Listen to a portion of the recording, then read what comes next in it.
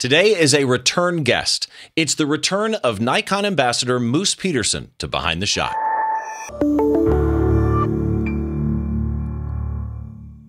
Hi, welcome to Behind the Shot, the show where we try and get inside the mind of great photographers by taking a closer look behind one of their shots. I'm Steve Brazill, and we have a return guest today. We'll bring him on in just a second. I do want to remind you, if you want to see anything having to do with this show notes for today's show, a small gallery of images from any of the guests for any particular show, head to the website. Again, it's at behindtheshot.tv. And if you want to find me, it's at stevebrazill.com. Makes it really, really easy.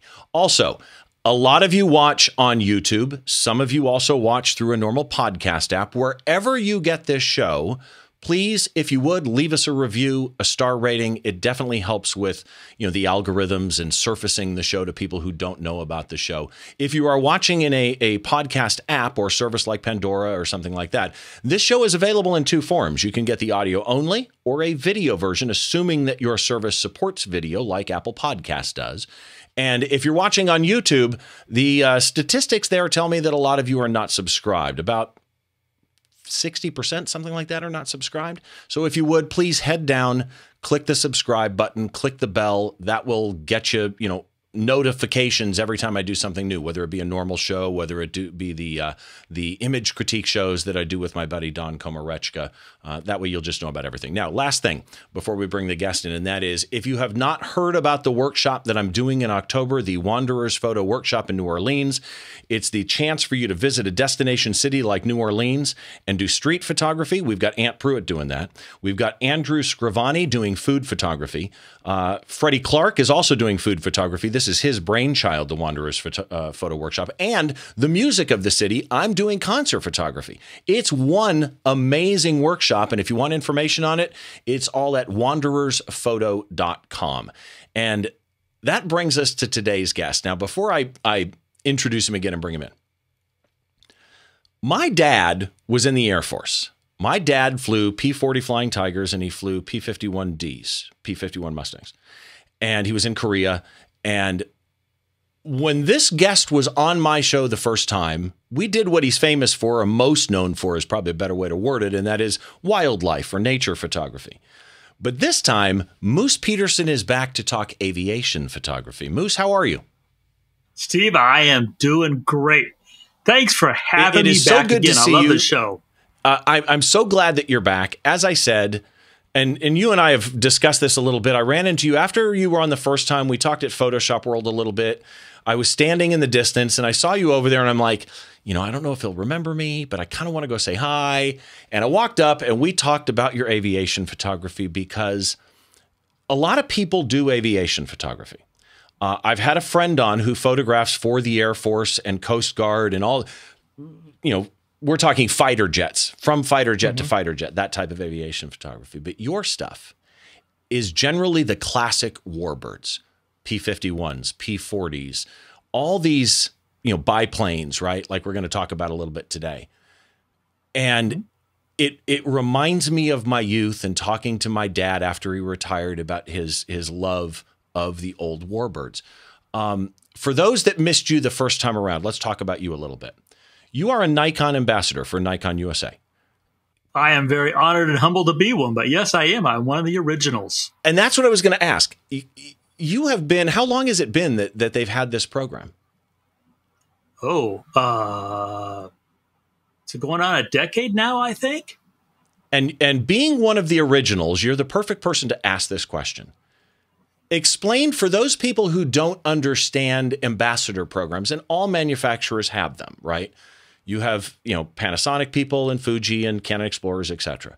For those that don't understand the Nikon ambassador program, explain it. It's actually a common question. And it's not like Nikon has actually put into a sentence, this is what the program is. But in a nutshell, Nikon wants to expand people's understanding, education, and passion for photography. And they enable us ambassadors, you could say, take some time from making a living and spend more time with photographers and helping them grow their photography and their love for photography. that's what the ambassador program is about. Some people think we're here to help them get their repairs done faster or to buy some equipment at a better price. But we're here for inspiring education and love for photography. That's our role as Nikon ambassadors. And there's a couple of ambassadors who I am huge fans of. People like Matthew Jordan Smith, Deb Sandage, who has been on the show before and is a couple days after we record this, but it'll be, in the past when this show goes live, is going to be on the critique show with me and Don Komarechka as the third panelist doing an image critique show with us. The wonderful Joe McNally, and then Todd Young, who's in my genre. And Todd and Joe on Twitter to me are kind of the summation of what you just said. Todd on a regular basis, Joe on a regular basis are encouraging people and posting just motivational things. Todd with his blog posts. It really is. It's the type of program I think more people need to be aware about and take advantage of. Oh, yeah. There are, I mean, I'm completely humbled the group of photographers that I am among as an ambassador. And yeah, Todd, I don't know where he finds the time because his posts are nothing but helping other people in so many different ways, in so many different genres. Joe's Joe, he's iconic and that's all you have to say about Joe. But yeah, you got Matthew and Dave Black, Keith, who is just everywhere. Amy, Deb, all of those people are just amazing folks who, with the help of Nikon, we're able just to spread ourselves so thin, helping everybody we can, as well as our own visual storytelling. So it's quite a community, and especially during the pandemic, we were on Zoom a lot as a group, talking not so much f-stops and shutter speeds, but just life, dealing with business when you couldn't. So many of those people are social shooters, and they have to be in a social setting to function. I didn't have to worry about getting COVID from critters, so I was kind of immune from it. But those others, they felt the pressure. Yeah, and I should say, since we brought up Todd Young's website is ishootshows.com. And when I started out in music photography, which was not that long after Todd, I started very late in life. But when I started in music photography, that was one of the websites I went to for constant flows of information that helped me be a better live music photographer, a better understand, how to do live music photography. And by the way, Joe McNally too. If you've never seen Joe McNally do a keynote, which I've seen a couple of times at Photoshop Worlds, serious people, where have you been? Go watch it, because I could watch McNally talk all day long every day. It makes sense to me that you were one of the first, because when you were on the first time, we did a photograph of a moose. No pun on the name, but you're famous for your wildlife photography. And one of the things I love about your wildlife photography, and we got into it in that show, is the fact that you're not making fine art in the sense of crazy colors and lots of post-processing. You're trying to document a species accurately. And through that, you're the recipient of the John Muir Conservation Award. You are a research associate with the Endangered Species Recovery Program. And this one I didn't know about until I did more research for this show. The creative producer and photographer for a film, Warbirds and the Men Who Flew Them. Tell me about that. Well, I guess it's kind of the natural evolution for us old farts. We go from stills into moving. And documentaries, still, you have a couple challenges. One is the fact that most of the subjects you're photographing are moving. So you have to then bring that motion to the still. When you're filming, you kind of have that luxury of not so much implying the movement. Then you have the challenges, though, of bringing other elements into it. So very fortunate, Scott Kelby produced Warbirds, the Men Who Flew It. It was based on my experience working with the amazing Texas Flying Legend Museum and their squadron aircraft, and the World War II veterans who we worked very hard to get their stories out for a couple of reasons. One, the veterans themselves don't look for a stage. They don't look for a limelight. They are, they came back from World War II and they just went back into society. And many of these folks are, pushing 100, if not a little bit over. And getting their story out before they pass on is very important to us. So in that documentary, I had everybody from Dick Cole, who is a very dear friend, number of Tuskegee Airmen,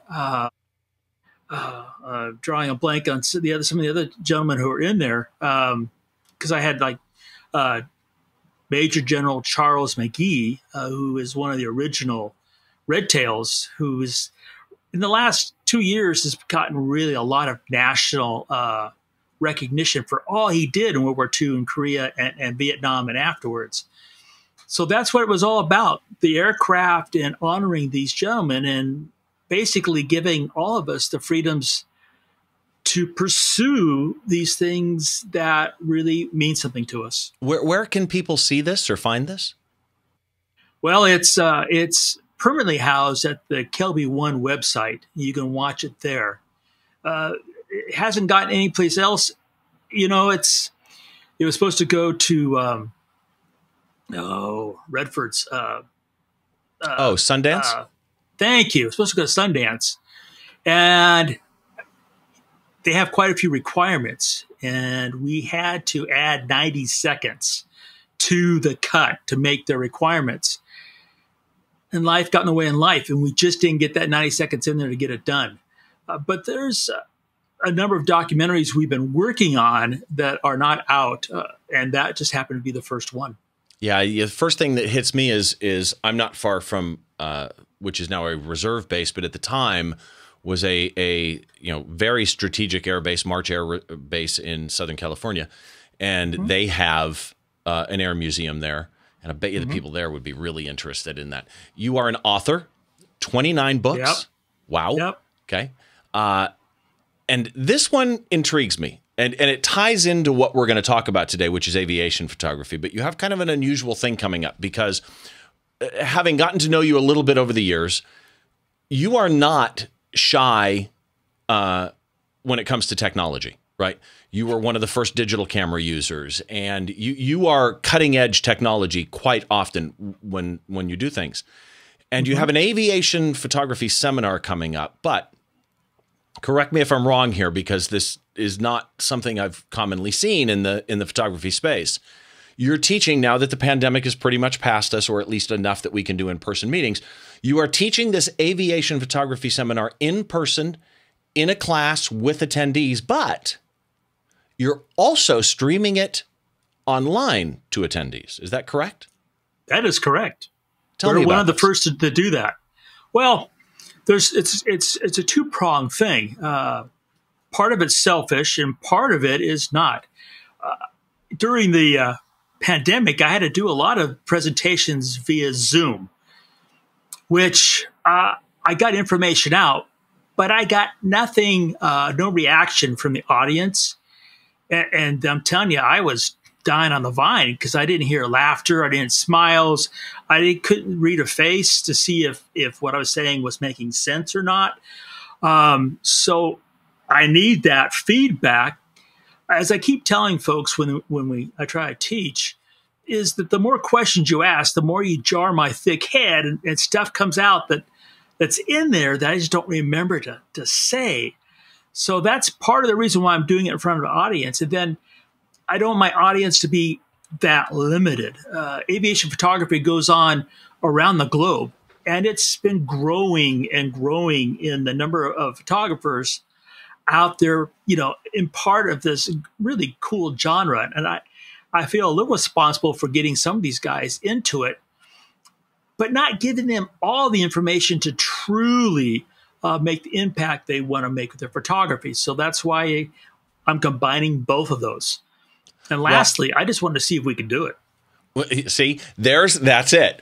There's the moose that I know that likes technology. As soon as I found out about this, you posted a poster or something on it might have been Instagram, might have been Twitter, I don't remember. But as soon as I found out about this, I immediately retweeted it to or tagged my friend Scott Dworkin, who is the guy who was saying he's been on the show before. It was, I think, I'm trying to remember. Were they Hornets? They might have been F-18 Hornets. They might have been F-6. I don't remember. But it was I think they were Hornets, if I remember right. Yeah. Over, I think it was Arizona or something like that. But I sent it to him because I knew that he would be in love with this. Now, as far as the date is concerned, what is the date of the actual workshop? So the broadcast will be on January 31st, 9 a.m. Central Time. Okay. So this right now, we're recording this in early July, but the slate right now is that this will run on the 29th of July, which means if you're watching this right now, the day it came out or the day after it came out, you've got like a day or two to go get registered because this is going to come out on a Thursday and the seminar is on a Saturday. So move quick. Where do the people go? Head to moosepeterson.com. As soon as you go there, the banner will pop up. Click on it, and you're in. Okay.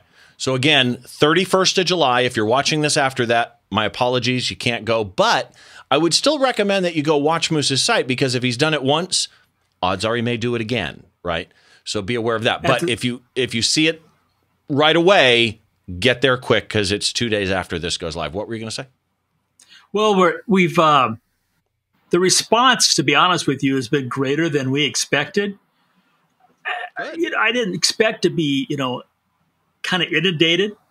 So we have now made it so the broadcast will be available for 6 months after we actually do it live.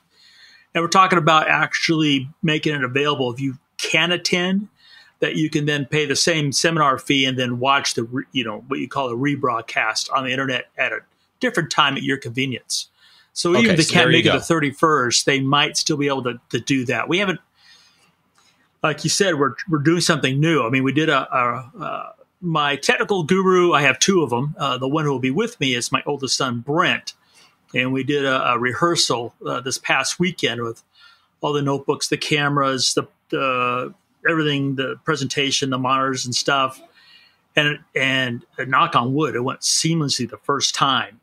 So we thought, okay, let's just add more, see if we can make it more complicated until it breaks. That's what you do. So that's kind of cool, though. So people can sign up afterwards. So that brings the question to me, because anybody who's ever been to a Photoshop world follows Kelby, knows who you are. They know that you are known for that wildlife and nature and landscape type outdoor photography. Mm-hmm. What brings a Moose Peterson in general? I mean, we understand, what you were talking about before with the film, but just in general, what drew you to aviation photography? The short or the long answer, which one do you want? Well, let's go middle. Middle. Well, like you, I'm the generation where our fathers were involved in the military, World War II, Korea. My father was in the Air Force in a B-29 for both those actions. And as I grew up, we went to a lot of air shows. And he had a passion for flight, no matter what. When I was very little, we'd all get in the station wagon on a Sunday. We'd go to LAX and we'd watch people go and come and go off commercial flights because back there was no TSA, that kind of stuff. We would go to LAX. I'd press my face against the window and I watched those jets come in and go out. So it's just part of, who I was. And then when the D3 first came out, my good friend Scott with Nikon NPS was at the Reno Air Show. And I said, hey, you get me in and get me to the pylon, I'll volunteer, which I do a lot. And I'll take pictures and help everybody with this new technology. We should probably add, by the way, for people who don't know the history, the Reno Air Show is one of the most well-known air shows in North America. My father used to go to the Reno Air Show all the time. Air races, too. Well, yeah, got to clarify. It's races, not an air show. Yeah, air races. That's the fastest motorsport in the world. And so we were part of that. And I was, shooting with a D3, shooting with a 500 F4, that particular event, and panning something in the sky is what I've done forever. That's what you do as a wildlife photographer. So panning with an aircraft wasn't really that much more of a challenge. I could keep up with it. Just had a slow shutter speed, which that is a challenge for most. For myself, it's not. And you're 50 to 75 feet away from something doing 400 miles an hour. There's no way you cannot just go crazy and say, I got to do this all the time. You get hooked on that speed. And that's what, I was already into aviation, but the aviation photography, that was 2008 when that sunk in. And right after that air show, I had an air-to-air shoot. It was literally my second one. And it was an 18-minute shoot with a P-51D. Came down after 18 minutes, and the pilot fell in love with him, and he bought $5,000 worth of prints.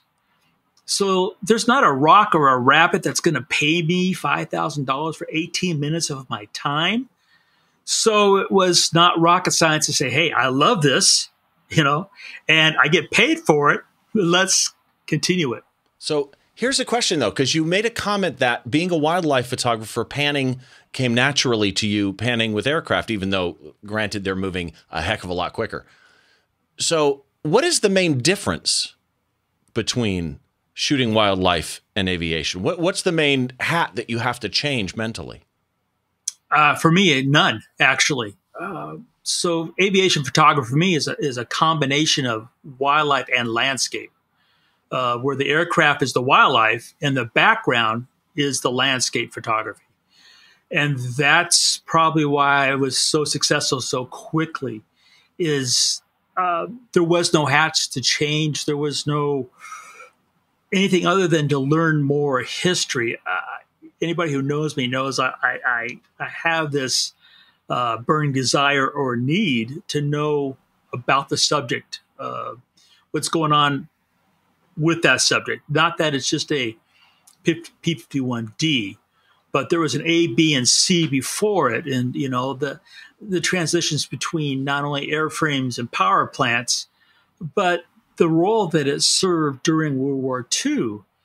And all that goes into the thought process of making the photograph. So for myself, no matter what it is, whatever the photograph happens to be, just having it a sharp image and exposure correct, that's not the end. That's barely the beginning requirements for that photograph for myself for it to be successful. Interesting. Okay, so that's a good segue. Let's bring up this shot. So this airplane that we're about to discuss today is an Aero C-104, otherwise known as? A Bucher. A Bucher. Okay. And this is just, first of all, the plane itself is stunningly gorgeous, right? Absolutely love this plane. But then there's the scene that it's in. Before we get into describing it, so something I do now, I don't remember if I did this on the first show because I've introduced it in later shows, is for those of you that are listening on audio, I am going to try and verbally describe this photo to you. And yeah, exactly. It's a crapshoot every time, but it's still kind of fun to do. And hopefully those driving in a car can, at least in their mind's eye, picture the photo until they can get to the website at behindtheshot.tv and actually see the photo, or if they can go watch the video a little bit later. But let's start here. From an exposure point of view, EXIF data shows that it was shutter priority. Is that correct? That's, yeah. Any prop plane I photograph is in shutter priority. Okay, so you really care about your shutter speed. Yes. Is there an aim you're aiming at? Is that because there's always a shutter speed you generally want? There is not one common shutter speed for myself or aviation. You're juggling a lot of balls when you're photographing aircraft air to air. You're choreographing the flight.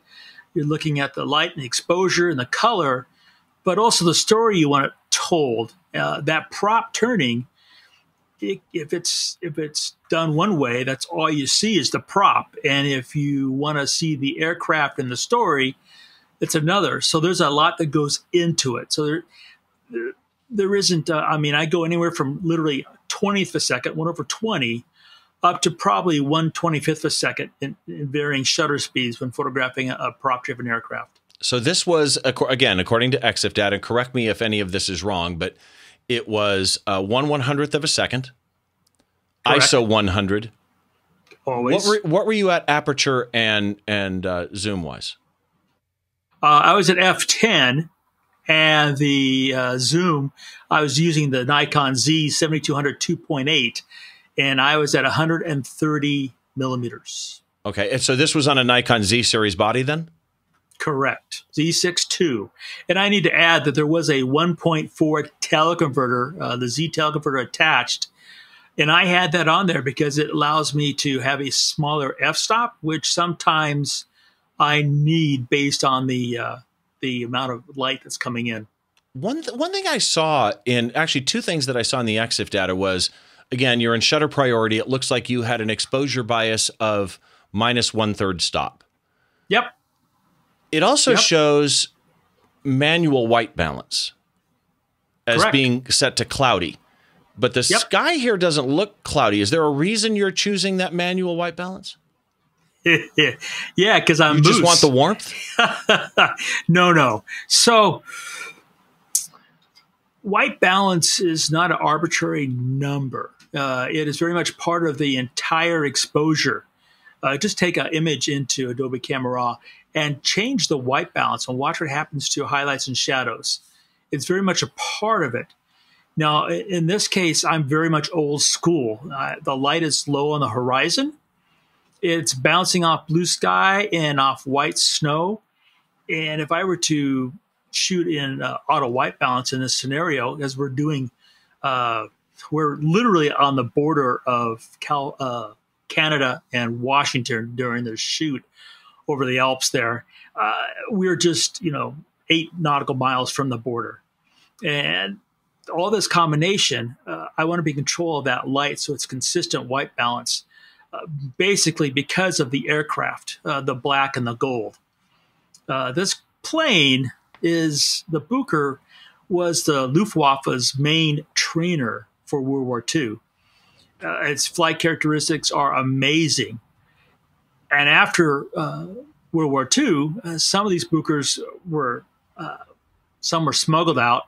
And then later on, they were made under license in Czechoslovakia, and people absolutely loved this plane. This particular actual aircraft was owned by a guy named Myra Slovik, who grew up under the Nazi regime in Czechoslovakia and then became Soviet satellite, I guess is how they called it back then. He saw just the disaster that came from being under the Soviet communism thumb. So he was an airline pilot trained by the incredible system, took a DC-3 C-47 and escaped Czechoslovakia and went to Germany. And because of he's working as a pilot for the Soviets, they had given him a special package to deliver to the airport he was supposed to go to. They didn't know he was going to Germany to escape. And this package was full of secret plans for a brand new air base the Soviets were going to make for the Cold War era. So Myra then came to the States, where he won the very first Reno air race. And this was his plane. And that's why I love aviation. You can't get any more interesting history than following the lineage of an aircraft. Well, and not just the aircraft, obviously the pilots too. So for those of you on audio, I'm going to do this, and it's funny, each time I do this, I feel like it's the hardest shot that I've ever tried to describe. But this one is intricate in what you're going to see in this shot if you take the time to really look at it. So you're flying over, I feel like I should go, picture if you will, You're flying over. Yeah, it's one of those type things. So you're flying over snow-capped mountaintops. Behind the snow-capped mountaintops, you've got beautiful blue sky with very, very thin clouds. I mean, extremely thin clouds. Just at the top of the mountain, there are scattered pine trees around. And what I like about that story-wise is, if you know anything about snow-capped mountains and pine trees, as you get to the top peaks, there are no pine trees there. It's just snow, and that tells you kind of the altitude that you're at. So you kind of know about where you are vertically in this particular shot. If you look back from where you are, like you're flying, and if you look back over your right shoulder, you see a classic biplane, the particular plane that we've been talking about. But what I love about it is it feels like you are there. It is so darn realistic looking. The colors of the snow, the colors of the trees.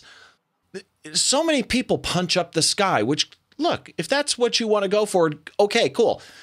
But this makes me feel like I'm looking out the window of a plane traveling somewhere, and this is what I would actually see. However, the colors on the biplane that you're looking at are very rich, not artificially rich, right?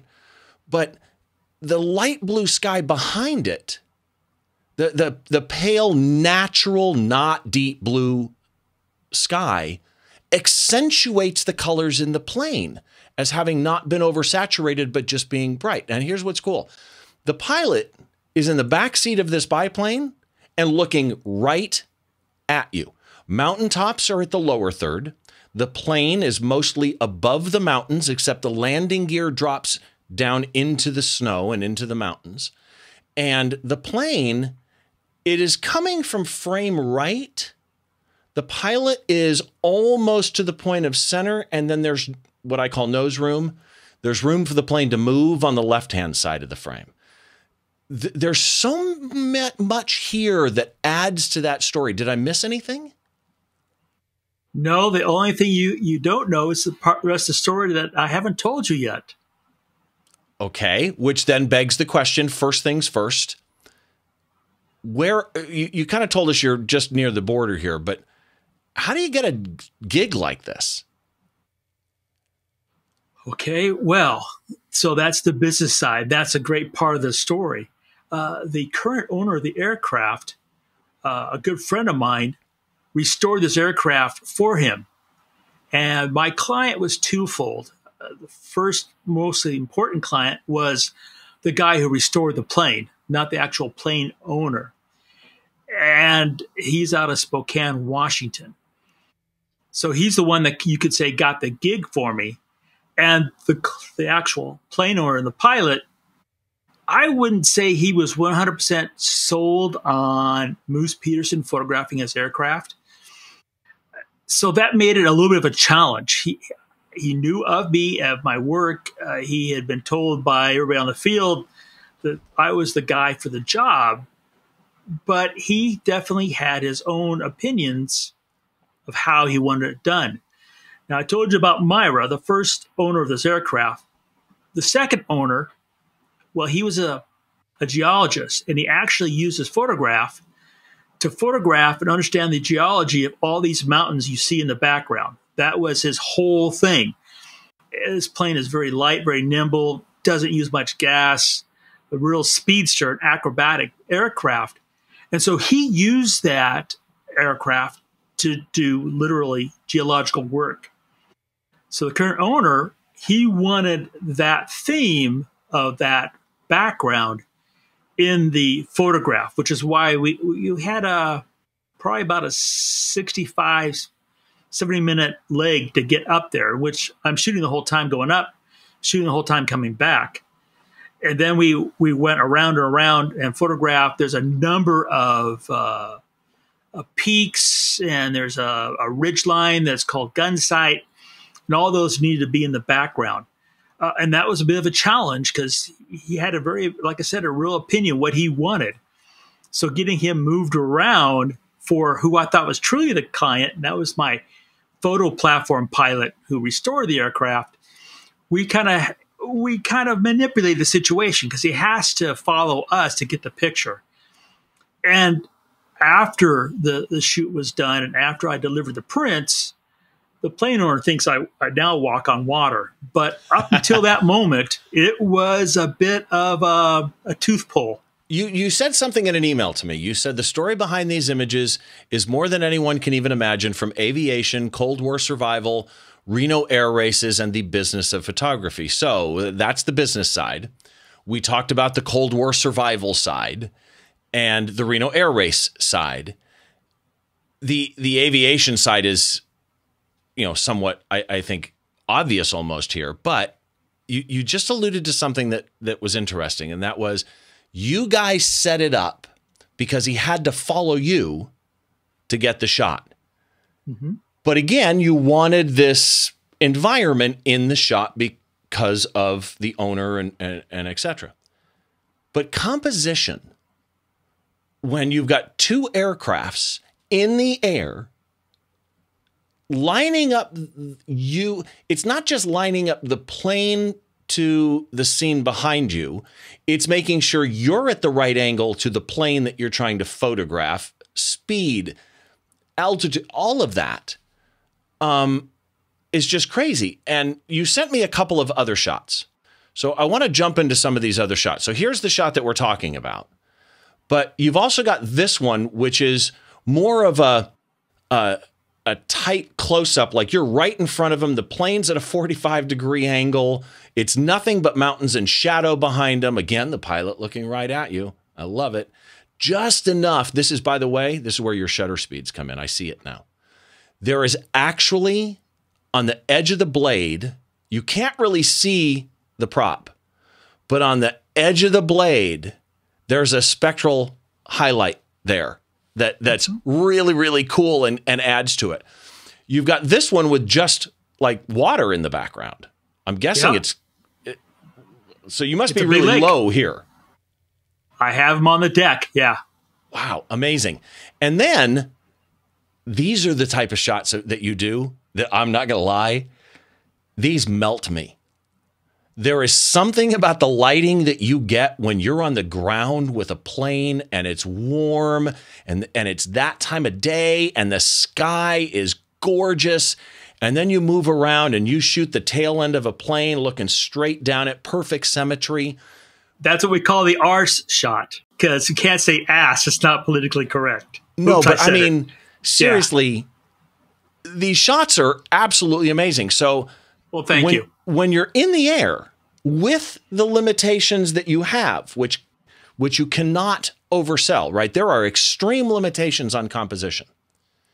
So when you're in the air, the first limitation, safety, got to keep that in mind.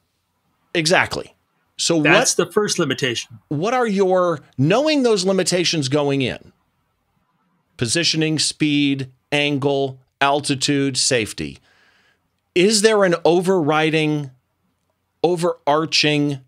plan? Yes. So the entire flight is choreographed before you leave the ground. It's called a brief. Okay. And there's goes back to my dad and old training, but you have to kind of know your resources before you start this, which means you have to know your pilots. In this case, my photo platform pilot, I know explicitly, I know his skills, and I have to trust him a lot in telling me if the pilot that I'm about to photograph is safe to be with. This particular pilot, he's a commercial pilot. He flies passengers in a commercial jet for a living. He used to fly this aircraft, the Booker, doing aerobatic shows. Very skilled. With that said, you still have to listen to directions. No matter what you do for a living or who you are, listening to directions can be a challenge, especially when you have opinions. So all that goes into play. And like I mentioned, he was really stuck on these mountains. And it turned out his favorite photographs were the ones of the water, which really, well, when you look, you have to do that pilot thing. And not that I'm proficient, but you get out the maps and you look at the routes, and and pilots do these things. You look at the topography, you look at the route we're going to take, and I'm really well known that when I leave the ground, as soon as we get up, I'm at work. We're not just going to loaf somewhere, then shoot and loaf back. We're going to make every minute count, because that's time, that's money. So we plan the route to get over that water. And then the time of day, it just takes looking at a map, looking at a compass, and looking at the direction of light. You could determine, how you're going to choreograph the flight. The one picture you liked where he looks like he's coming directly at me. Yeah. We're actually, both aircraft are moving parallel. The thing is, it's uncoordinated flight. So in other words, you've got the photo platform is like this, but it's moving through the air this way.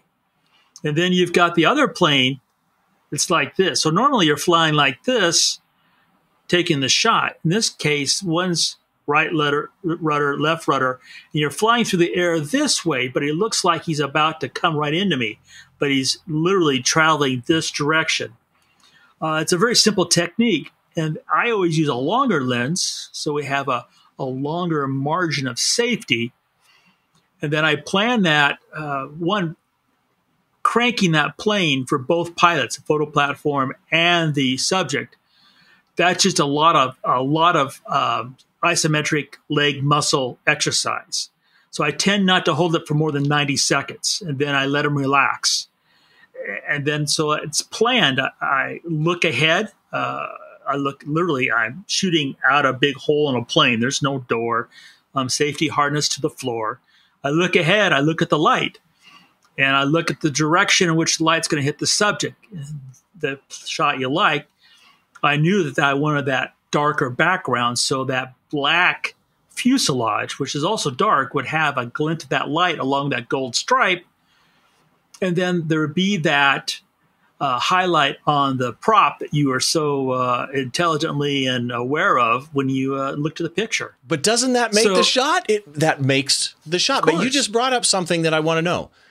Yeah. Because you obviously here have very little. You can aim at the light. You can choose your direction, but you have very little control. It's not like you can throw a diffuser up there and hold it out the window. So in a shot like this, you're going to get clipped highlights. You're going to get specular highlights. Do you worry about those highlights at all? Do you try and underexpose to save those? Or it's like, look, the eye is going to see if I looked at this out the plane, I'd probably see an area that was pure white too. Do you think about that, or? What do you think? Well, knowing you, yes, you do. It's all in the plan. So yeah, it is, it's considered. Now you mentioned that I underexpose a third of a stop. That's for two things. One is I want the better color. And two, because that will protect any highlights that would in range I could protect. Otherwise, I let him go. As soon as he said he wanted against the Alps there, the white snow, and I have a black aircraft, I mean, the light range is going to be whacked no matter what I do. Right. Which is why we planned, and one of the things you have to think about when you plan these, not every aircraft can fly at night. If you look at the Booker, there's no landing lights on it. So when he comes, he wants to be down on the ground before the sun's gone. So you have to consider all of that. So there's travel time, there's shoot time, there's travel time back, and landing, while he can still land, because not every aircraft, like I mentioned, can continue at night. And of course, photography doesn't continue at night either. Right. So all that goes into the brief before you even leave the ground. So processing-wise, would you have done a lot to this in post or not? No. The only thing that was done in post on this is, and if anybody ever wants to see all that process, they just go to Kelby 1. I have a whole class on finishing aviation aircraft. All I've done is the aircraft gets selected, and I use a high pass on it, so then all the little rivets and stuff will have a little bit of a polish to them. And that's all that was done in this photograph when it comes to finishing. Wow. I'm kind of an old school fanatic, and what you see is what I took. And it's just, that's why the white balance is set the way it is. Everything else, I want it to be finished. And here's the flip side and the business side. Most, I can't say every, but almost every single pilot I've ever photographed, before the props even stop turning when we hit the ground, they're over to the plane and they want to say, how to look, what you get. And they want to look at the back of your camera monitor to see what you've got for a number of reasons. First, and they will deny this, but I argue the point, they have an ego and they want to see how good they look. Two, they want to see the technical side. How was their flying? A lot of pilots look at the photographs to judge themselves and learn, about their flying. And lastly, it's the gratification of knowing that photograph now exists. Plane owners and pilots have a lot of pride in the aircraft. And if they're like, most of us, anybody else, they kind of want to have it around to look at, but it's hard to park a plane in your living room, right? Even though I know two owners who do have their planes in the living room. That's another story. But my print will be on their wall, and that print it means a lot to them. It's a real sentimental thing. So, okay, speed round time. I'm going to ask a couple of questions. The idea is first answer that pops into your head.